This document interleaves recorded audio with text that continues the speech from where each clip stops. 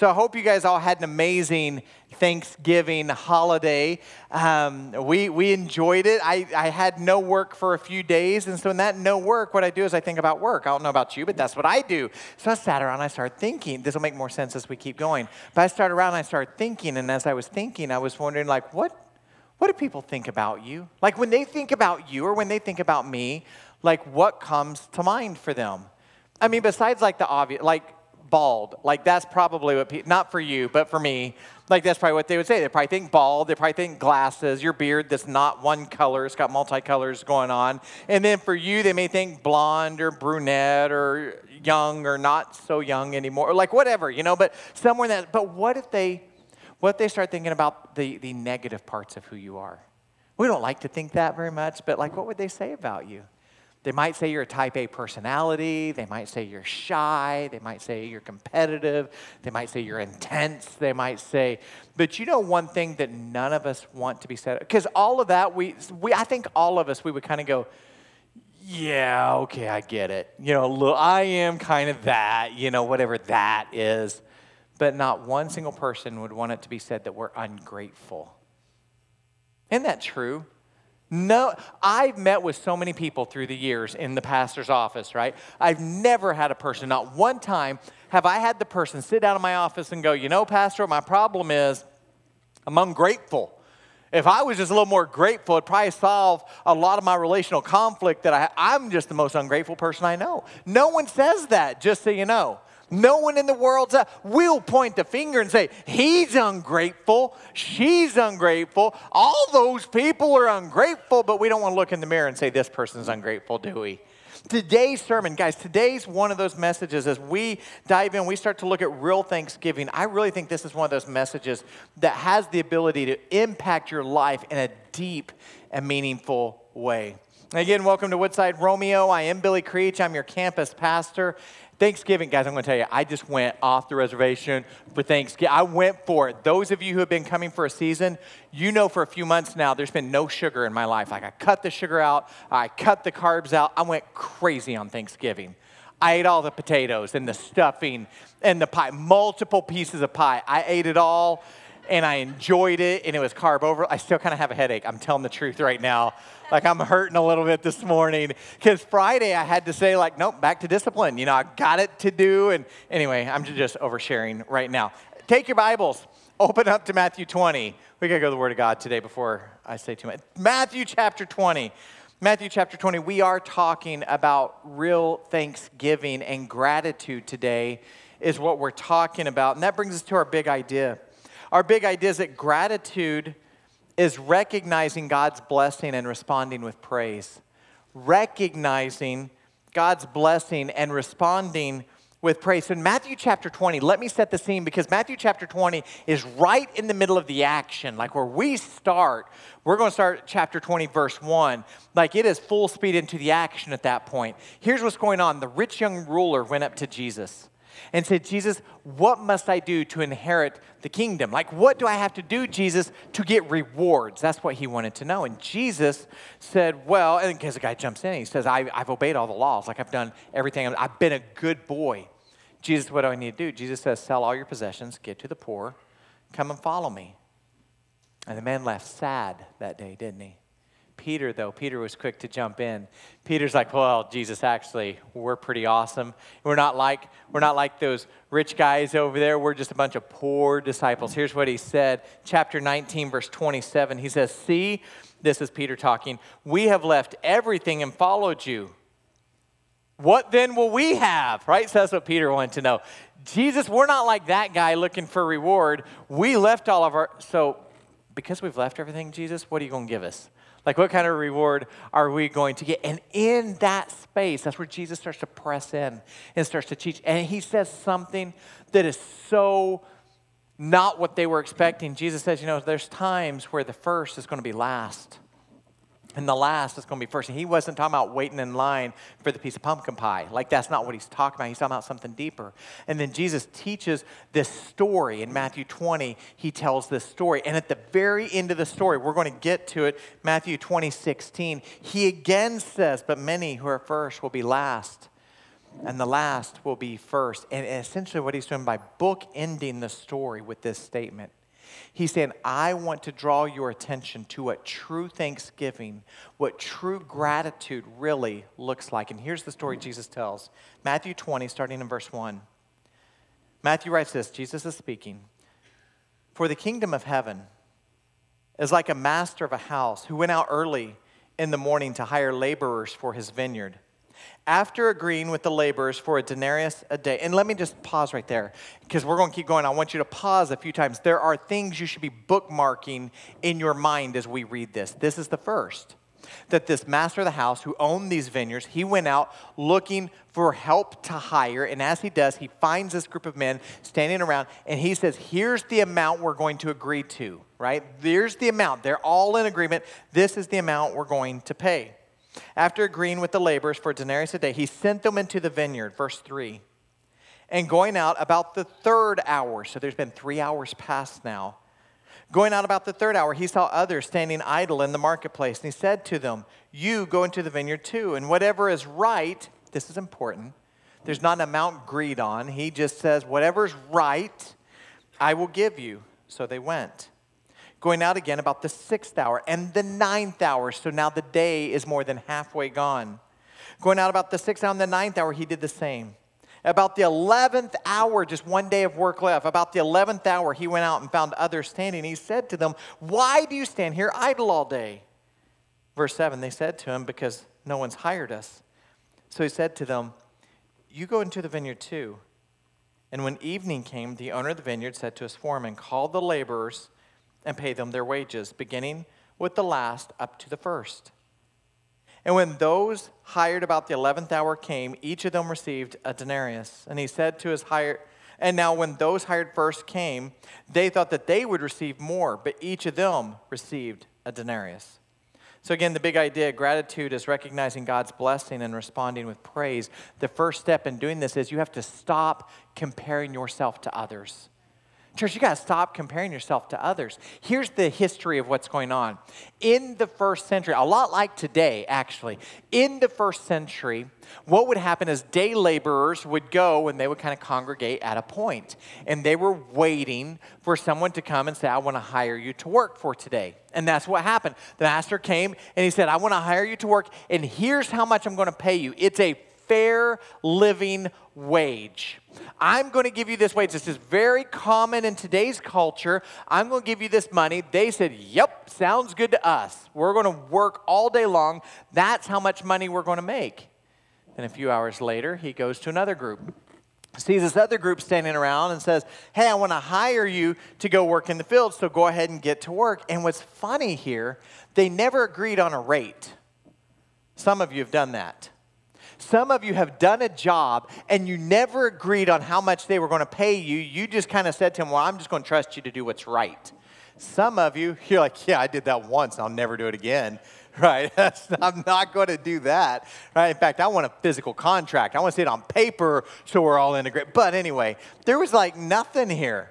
Like there was no agreement on a rate. It was just like, trust me to do what's right. Half the day had gone. And then 11 of the 12 hours was up. Finally, that last group went. And they're the ones that when it came payday, when it came time to collect your pay at the end of the day, the group who hadn't even broken a sweat, like, y'all, they didn't have all the stink going on. Their hair's still fine. They still smell like Irish Spring. They line up, right? And they received that day 12 times what they ever expected to receive. They were like, we thought we were going to order dinner off the dollar menu at McDonald's, and we're getting steak. Like, it's a good day. It is such a good day. And then it kept going. Now, you can just imagine the people at the back of the line, they got excited. Why'd they get excited? They knew how much they were. Well, they got excited because they started to compare themselves to others.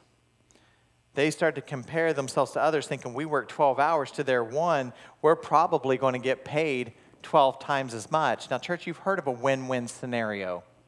This is going to happen. You're going to win. I'm going to win. Everybody's happy. Anytime you start to compare your life to other people, it will always be a lose-lose scenario. Not only do you look at them and not celebrate what's happening in their life, you're going to look in the mirror and not celebrate what's happening in yours. Let me give you an example. Let's say you go to work for a company. You negotiate, you work back and forth to get the right rate. And you're like, man, that salary is like you're pumped. That's a good salary. I'm happy about that salary. And you go to work for the company. And it's a great company to work for. And at the end of a year, they look at you and they say, I'm going to acknowledge that you've worked hard. I'm going to give you a raise. You're like, yeah, buddy, I'm doing good. And they do that for 5 years. They keep giving you a raise. They keep acknowledging your hard work. And unless after 5 years they say, we want to make you a manager. That's right. You're going to oversee people, so we're going to give you a title now. We're going to give you another pay rate. You're feeling good, right? You love working for this company. Life is great. And then let's say for whatever reason you end up in the payroll office. And when you're in the payroll office, you see a little sheet on that desk. And when you start going down, you realize that everyone working for you, you're the manager, everyone working for you is making more money than you're making. Yeah, some of you will go, huh. How many of you would be upset with that scenario? Raise your hands. Half. So the other half, you've either already dealt with this issue that we're talking about today, or you're fibbing to your pastor in church. Guys, you shouldn't lie to your pastor in church. You shouldn't do that. Right now, this is hard to admit. Right? We don't like admitting this. We don't like admitting that we're looking at other people as our guide for the success in our lives, do we? We don't like admitting that what I'm doing is I'm looking at other people and I'm using them as a reference point. I'm not using the Lord as a reference point. I'm using other people and I get a little bit envious. We don't like to admit that. Now, for about 6.5 years before Woodside, I was a pastor on the west side of the state in Portage, which is connected to Kalamazoo. And the lot right next to our house, I would say it was empty, but it really wasn't empty because then the real neighbors on the other side of that, next to the empty lot, they purchased the lot to put fruit trees on and these planter boxes and their bees. And so this lot was beautiful. Like it was just stunning.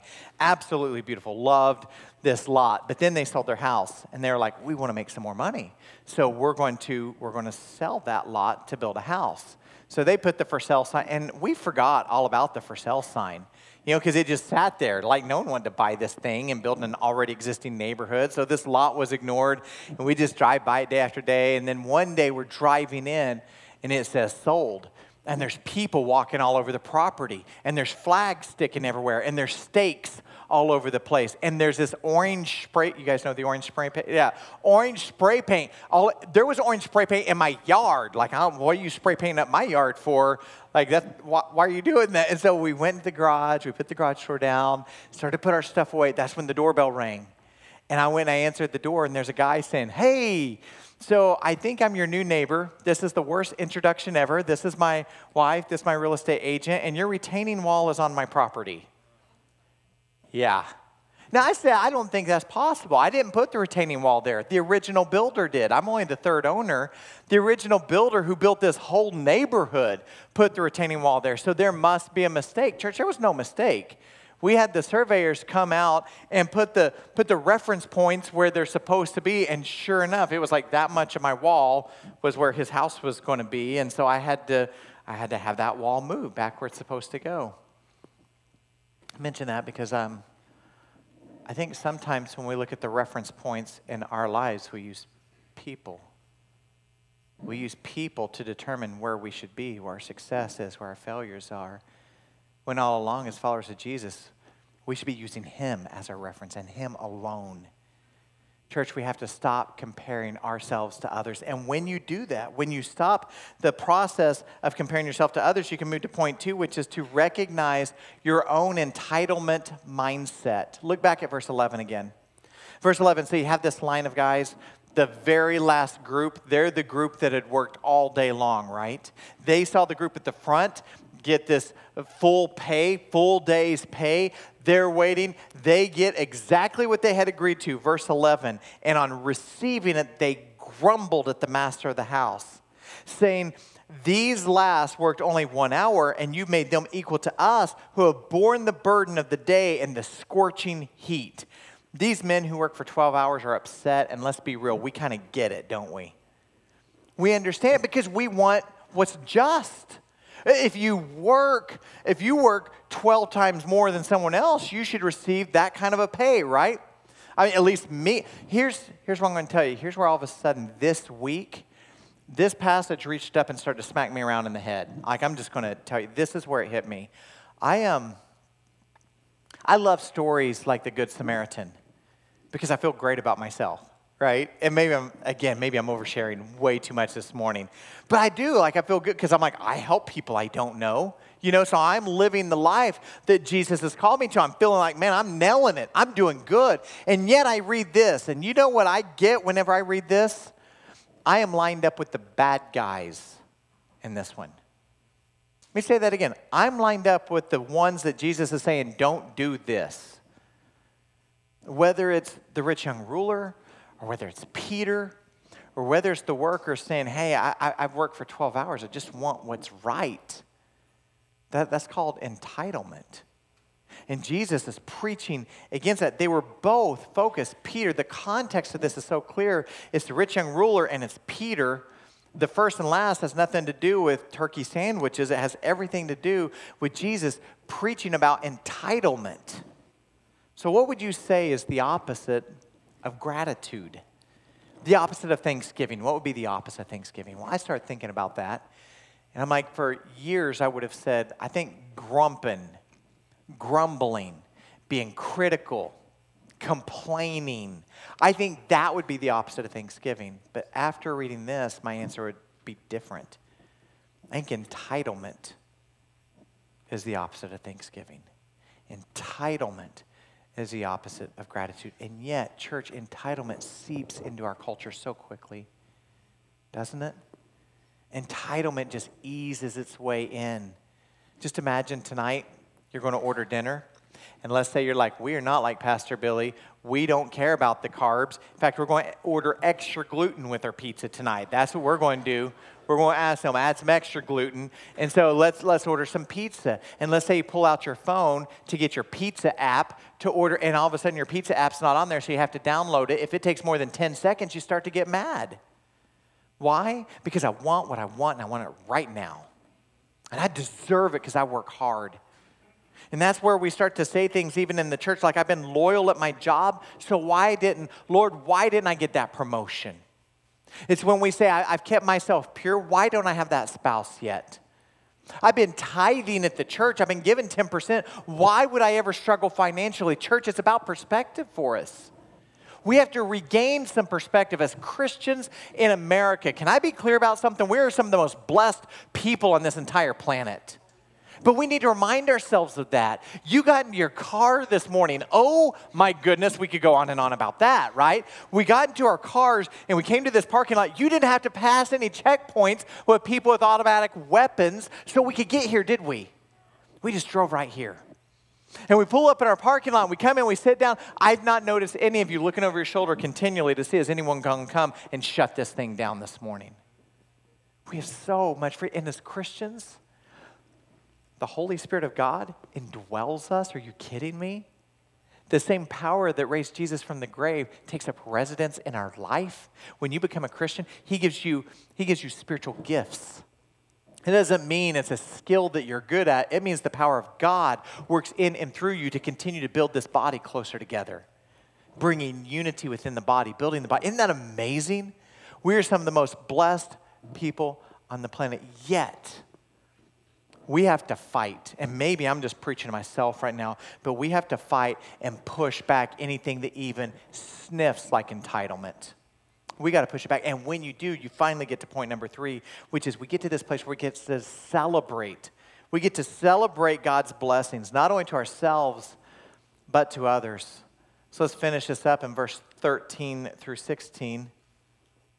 It says, but he replied to one of them. So they're upset, right? They're there, they're complaining, they're upset. I've got this one denarius. I understand it's what I agreed to, but they got the same pay. And here's what happens, verse 13.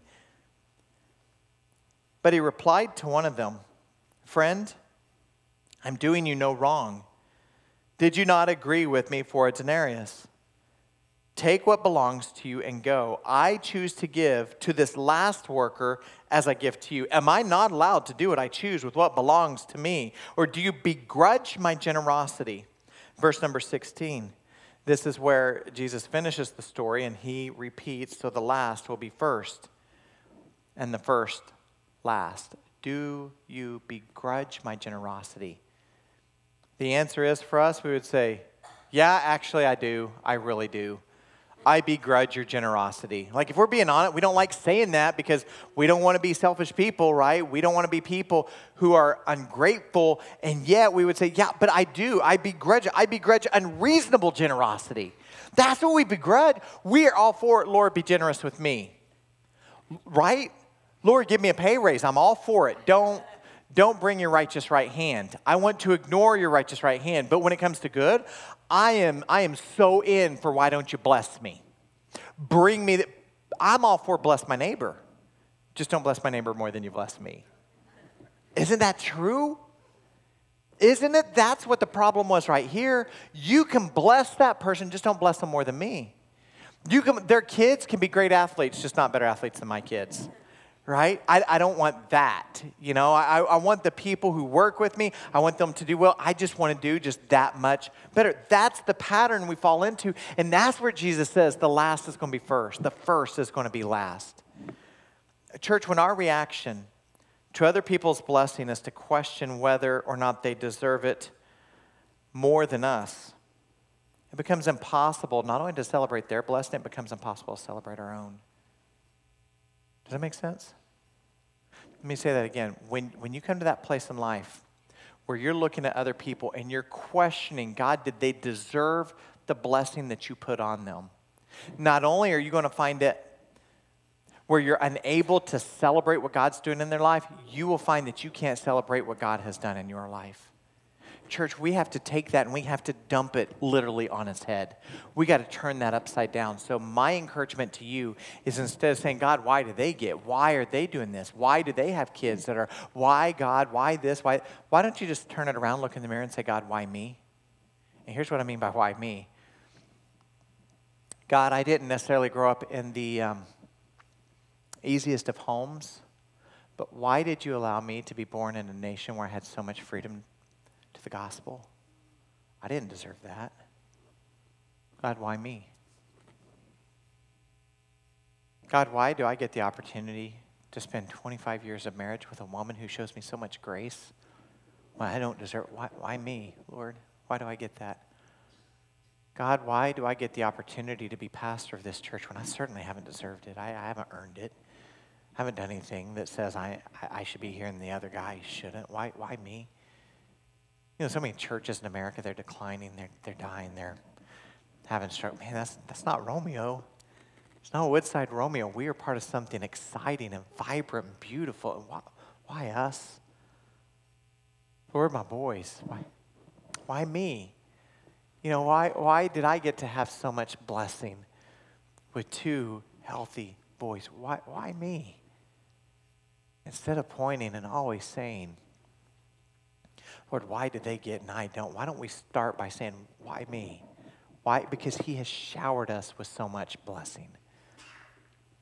I've told you guys before, like I'm not good at music at all. If you're new with us, here's something you need to know. I got kicked out of, not really kicked out. I was told that I can't sign up for middle school band the next year. That's what I was told. Billy, you're so bad at middle school band, you can't take middle school band next year. And the worst part, this was a small country school, they played 8-man football, kind of small country school in Oklahoma. Their band was bad. But I was so bad, they wouldn't let me be in their band, right? That's how bad I was. And this weather reminds me of marching season, like marching in parades and stuff. And I played baritone until it came marching season. They took my baritone away, and I got a little triangle, and I would have to march at the back.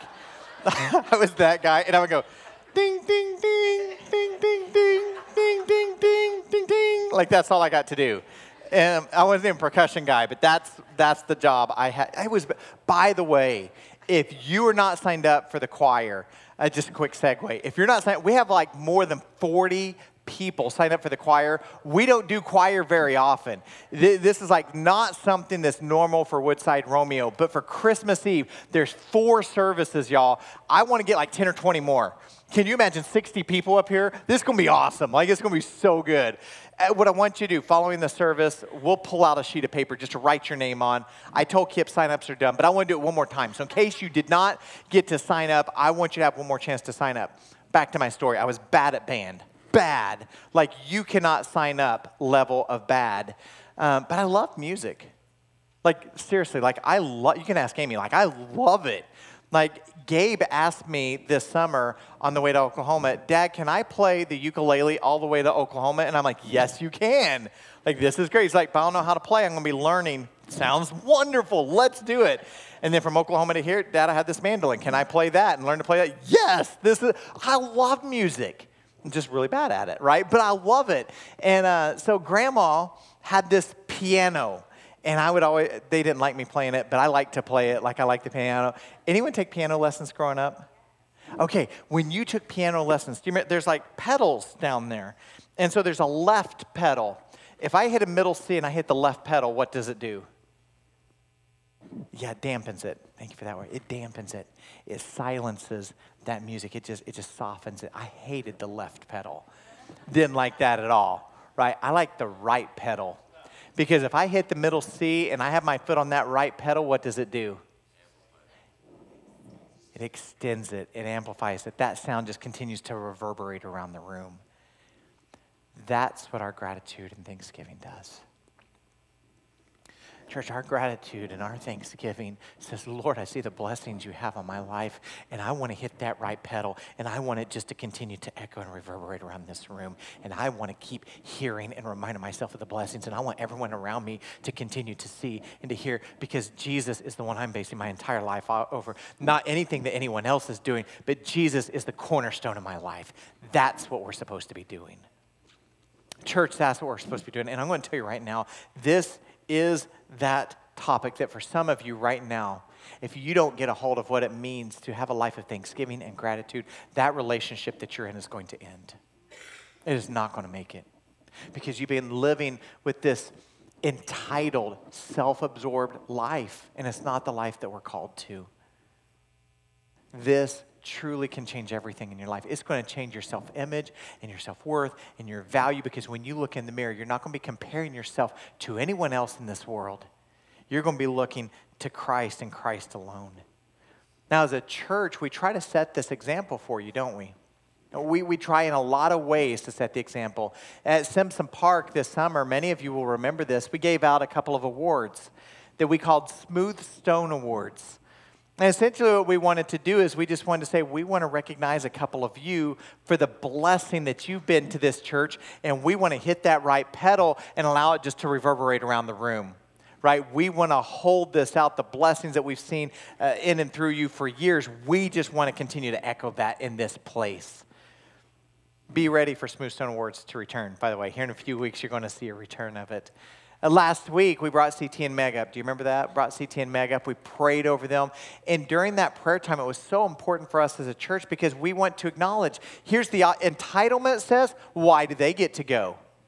That's what entitlement says. Why do they get to go? Why doesn't the Lord send me to Zimbabwe or Malawi or Lapeer or someplace exotic? You know, why?